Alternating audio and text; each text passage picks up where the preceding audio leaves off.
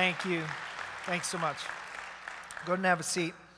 Man, what a pleasure it has just been to be here the last 10 years and to really just be a part of this church. And many of you have become our family over the last 10 years, and we're so grateful.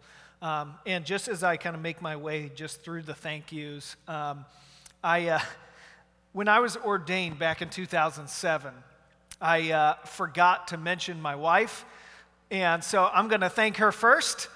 So thank you, Trina, just for all your support. I've learned my lesson, but seriously, without you, I wouldn't be the man I am today. I may not even be in ministry. You've just been such an encouragement to me, so thank you. Greg, you've been, where did you go? Oh, there you are. You've been a great mentor, leader, teacher, but most of all, you've been a great friend, and I'm so grateful for that. Elders, just thank you for giving the 21-year-old version of myself a shot, and just believing in me that I might have potential moving forward, and also just for your support over the last 10 years. And church, thank you for embracing me and my family and allowing me to try out some bad sermons and some bad jokes on you all. This church has just incredible potential, just given the close proximity of Lincoln Christian University, and that's where I came from, and several other of our staff has been to, just to be a development incubator of a safe place to come and to serve and to work and to lead. And I know there are a lot of churches out there that don't have the kind of culture that we do, and it's allowed me, I think, to flourish in kind of a safe environment. And I would just encourage you all as new leaders come in, as students come in and serve in this church in various capacities, that you would just embrace the young leaders, that you would encourage them and challenge them and mentor them, because you all have a lot to offer, and would just love to see them continue to invest. And also special thank you to Dr. Stephanie Kluver and Gage Lyons, who helped me with my back situations last week. So, anyway, on to the message. Moses. Most people know that the story of Moses of the Old Testament is pretty extraordinary, starting out with his birth as a baby, where he was born into this very politically sensitive time where the Pharaoh had commanded all of the male children to be killed. And so his mom kind of hid him for a while, and then when he got too young or too old to be hidden anymore, she sent him down the river in a basket, and Pharaoh's daughter found him and raised him as her own. And just an incredible scenario just in that. And then later on in his life, after some bad times, later on in his life, he's tending sheep in the middle of the wilderness. He's minding his own business when he notices a bush that is burning. And this is what God says to Moses at the bush. Exodus 3, verses 7 through 8, it says this: "The Lord said, I have indeed seen the misery of my people in Egypt. I have heard them crying out because of their slave drivers, and I am concerned about their suffering. So I have come down to rescue them from the hand of the Egyptians and to bring them up out of that land into a good and spacious land, a land flowing with milk and honey, the home of the Canaanites, the Hittites, the Amorites, Perizzites, Hivites, and Jebusites." See, this morning we're talking about God's calling. And I want to share our story of how we've made the transition to go to Cincinnati. But I want us to see here that Moses' calling was in response to a need or a pursuit that God saw in the lives of his people. So Moses hears God's proposal to rescue the Israelites. God says to Moses in verse 10, "I will send you to Pharaoh." That's not a very exciting thing. And then in verse 13, here's Moses' response to God. "God, suppose I go to the Israelites and say to them, 'The God of your fathers has sent me to you,' and they ask me, 'What is his name?' Then what shall I tell them?" He's trying to just propose to God a hypothetical situation. Now, what if I were to take you up on that? You imagine that conversation? And then trying to convince God that he's not the right guy in chapter 4 of Exodus. In verse 1, Moses says, "What if they don't believe me or listen to me and say, 'The Lord did not appear to you'?" Or in verse 10, Moses said to the Lord, "Pardon your servant, Lord. I have never been eloquent, neither in the past nor since you have spoken to your servant. I am slow of speech and tongue." And yet, despite Moses' inadequacies, despite all that he struggled with, despite his faults in the past, God goes on to do some absolutely incredible things through Moses and despite Moses, really. Well, how about Jonah? Another story that most of us know. Verses 1 through 3 of the first chapter of Jonah says, "The word of the Lord came to Jonah, son of Amittai. Go to the great city of Nineveh and preach against it, because its wickedness has come up before me." But Jonah ran away from God, away from the Lord, and headed to Tarshish. He went down to Joppa, where he found a ship bound for that port, and after paying the fare, he went aboard and sailed for Tarshish to flee from the Lord. God calls Jonah, and Jonah's response is to run. Jonah's call, like Moses's, though, was God's response to a great need or a pursuit of God. A great need of God's people. God wanted to restore the relationship he knew that the Ninevites could have.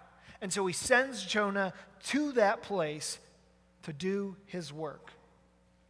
Then the word of the Lord, this is chapter 3, and I'm just going to read the whole text because I think it gives us a great idea of what happens when people submit to God's calling. It says, "Then the word of the Lord came to Jonah a second time. Go to the great city of Nineveh and proclaim to it the message I give you." Jonah obeyed the word of the Lord and went to Nineveh. Now Nineveh was a very large city, and it took 3 days to go through it. Jonah began by going a day's journey into the city and proclaiming, 40 more days and Nineveh will be overthrown." The Ninevites believed God, and a fast was proclaimed, and all of them, from the greatest to the least, put on sackcloth.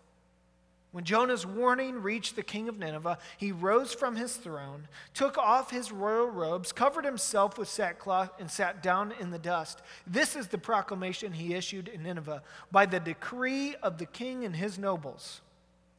"Do not let people or animals, herds or flocks taste anything. Do not let them eat or drink, but let people and animals be covered with sackcloth. Let everyone call urgently on God. Let them give up their evil ways and their violence. Who knows? God may relent and with compassion turn from his fierce anger so that we will not perish." And when God saw what they did and how they turned from their evil ways, he relented and did not bring on them the destruction that he had threatened. Jonah, a man who just immediately fled from God's calling on his life, eventually through God's extreme persuasion, went and obeyed what God asked him to do. And look what happened.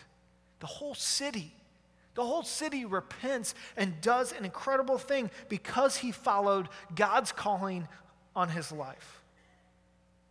Now, I want to give you just a disclaimer that I'm in no way trying to elevate myself to a place that would be equal with Moses or even with Jonah, but I do want to tell you a story of how an ordinary person like myself, I didn't say normal, just ordinary, person like myself who has heard God's calling. Several months ago, Trina and I, we just began to feel this stirring, even a restlessness of some kind just in our lives. And for a brief moment, we misinterpreted that by thinking that it was time for us to move houses. to just a different place in town. And maybe it was the 3 boys that are always underfoot in our house, and maybe it was the 3 bedrooms, and knowing our family was going to expand, and not really sure everything that was going, but we knew there was some restlessness there. And so we thought about moving. We thought about, what is God leading us to, but we just didn't feel right about it. And so we waited. Now, I don't know if you remember, last year we did a series in here called Extreme Prayer. We went through a book that gave us ways to pray and in just different ways. And I think that was really impactful for both Trina and I. And one of the things that we read was just pray specifically. Pray for specific things and pray big prayers, expecting that God is going to come in as long as it relates to His will.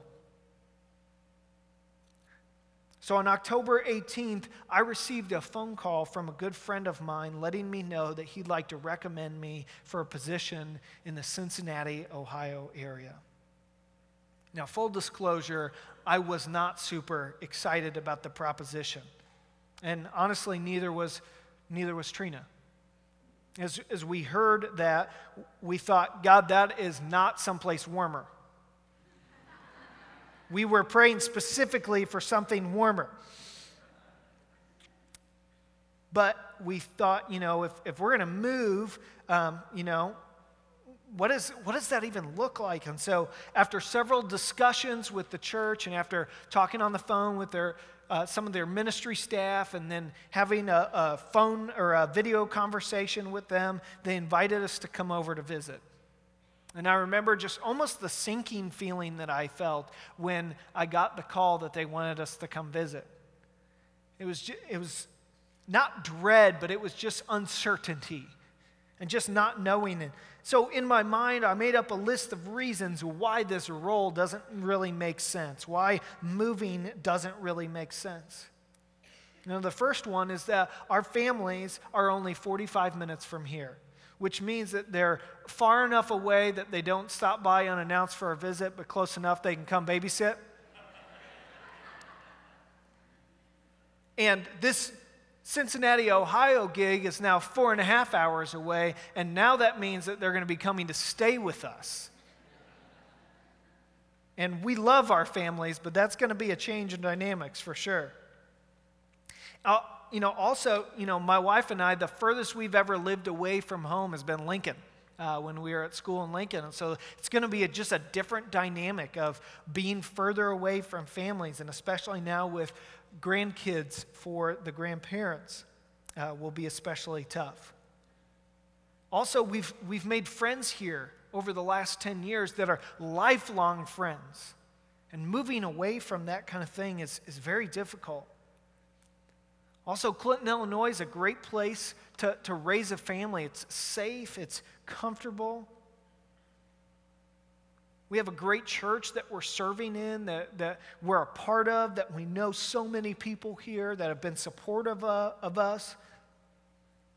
We're having a baby in May, and so that complicates things, and that's not exciting to leave in the middle of a pregnancy and go to a place that we don't know a doctor, we don't know the hospitals, we don't know all these different things, and many other reasons like how much work moving is after you've been in one place for 10 years. There's so many reasons, God. And maybe in some way I felt like Moses a little bit. Suppose I go, God. Suppose I go.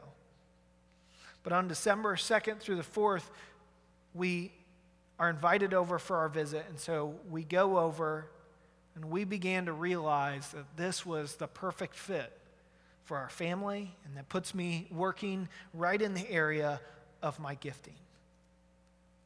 And I've had many people over the last several years ask me the question or even suggest, when are you going to become a senior minister? When are you going to be preaching full time? And as I've thought and prayed about that, there's just been a part of me that's been unsure of my readiness just yet. And just a feeling of needing an additional ministry context to really feel confident in what God's called me to do. It's probably down the road, but it's not yet. So one of the biggest things is Trina and I went over there December 2nd through the 4th. One of the things that we talked about the whole time in this whole process was that no matter what, we wanted God to just unify us. That if this was going to be the right decision, that we would both know and both feel called. Because if I felt called and she didn't, that could be disastrous for our relationship moving forward. And if she felt called and I didn't, well, that would just be weird because it's my job. And so we just ask that God would just put us in a place of unity, that God would give us just a unifying spirit. And after going through about half the interviews, we both looked at each other with disbelief and realized that this is from God. And this is where he's leading us.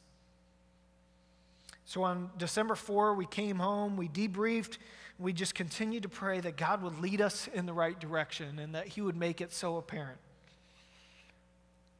And by December 6th, we had an offer for the job, and by the 8th, we had accepted. By December 12th, thankfully, because we had thought about selling our house before, our house was somewhat ready to go on the market. And so December 12th, our house went on the market.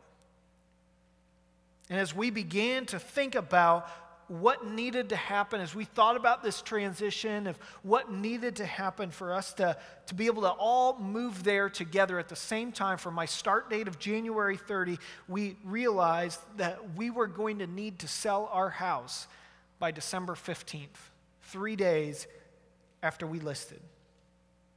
At least have it under contract so that it would have time to close, so that we could close on another house.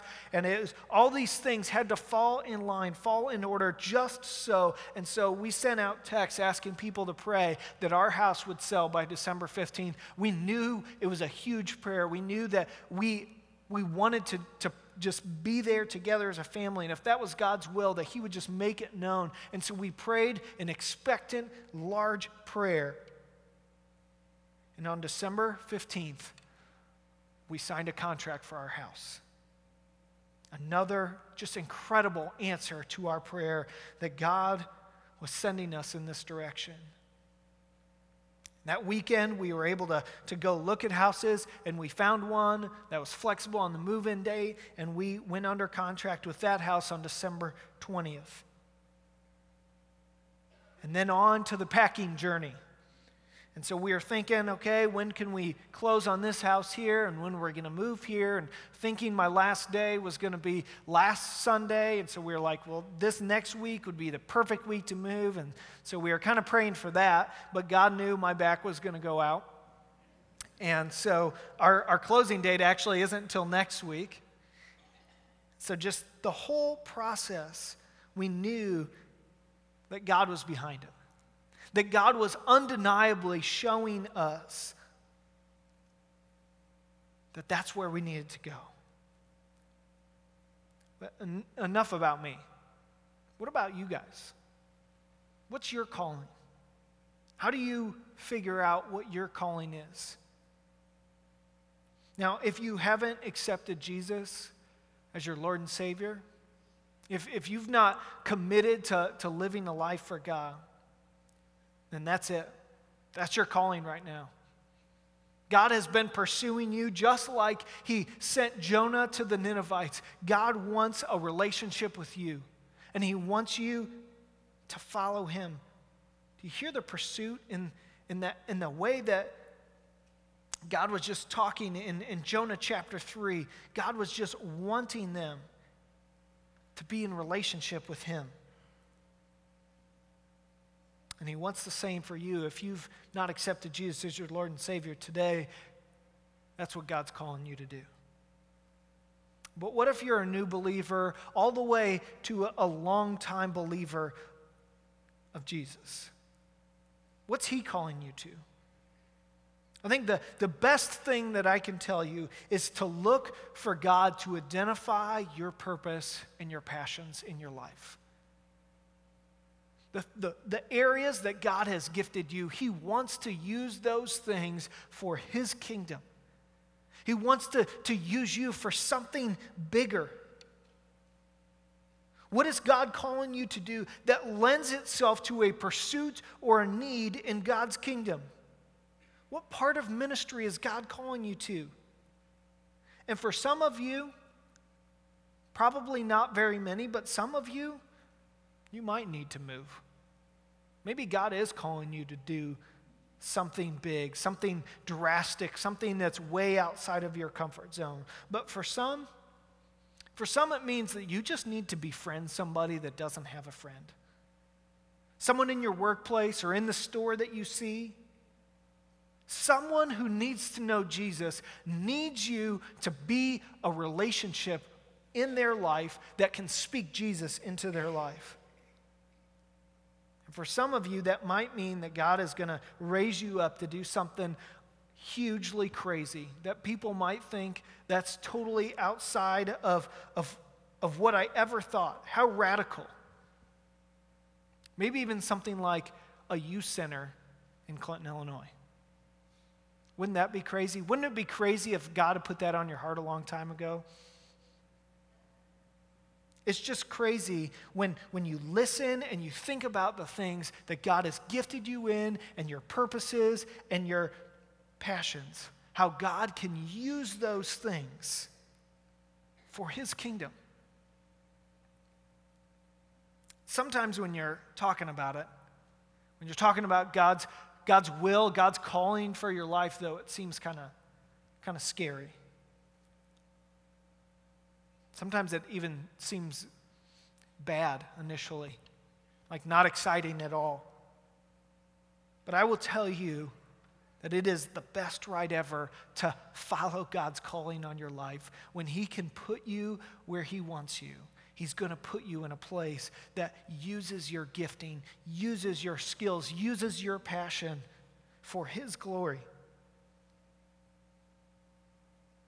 Now, having God answer some of our prayers in this whole process has only emboldened us to be more faithful, to ask God for bigger and better things, not for our glory, but for His glory. And in the process, we get to be along for the ride of what God is doing in our lives. And I would just encourage you, to step out in faith and to do those things that God is calling you to do. At times, I think about how scary it is. I'm going to be moving to a new city. I hardly know anyone. We have to figure out the town. It's much larger of a city than I've ever lived in before. It's farther away from everybody I know, and just all these different things. And then stepping into this job and not knowing exactly how these skills are going to be. But then I realized, at the moment I start to psych myself out, I realize that the Creator of the world has called me to this place. And He will give me the tools that I need to carry it through. And the same is true for you guys. That wherever God is calling you to go, to do, to act, that He will give you the tools that you need to carry it out for His kingdom and for His glory. If you're scared, I know when talking about God's calling, I know many people have said, I don't want God to call me to be a missionary in Africa. That's a very scary thing. But I would just say He would only call you there because He knows your gifts, He knows your passions, He knows your pursuits, and He wants to use them there for His glory. But for most of you, He's not calling you to Africa. Most of you, He's calling you to be right here in Clinton, making a difference. My final word to you all is, follow so hard after Jesus that you can't help but hear His calling in your life to do big things for the kingdom of God. Thanks so much for letting me serve here and be on staff for the last 10 years. I'll miss you all very much. Let me pray. Father, just thank you. Thank you for the way that you've called us all to be here, God, to act and do big things for your name and for your kingdom, not for our own will. God, let us not mistake our calling to be for our glory, but to be for your glory. Father, we are just so grateful for your grace, for your mercy, for your willingness to use broken, flawed people like us to tell others about Jesus. God, we pray these things in Jesus' name. Amen. Amen. Amen. We express your appreciation to Adam for that message. Thank you very much, Adam.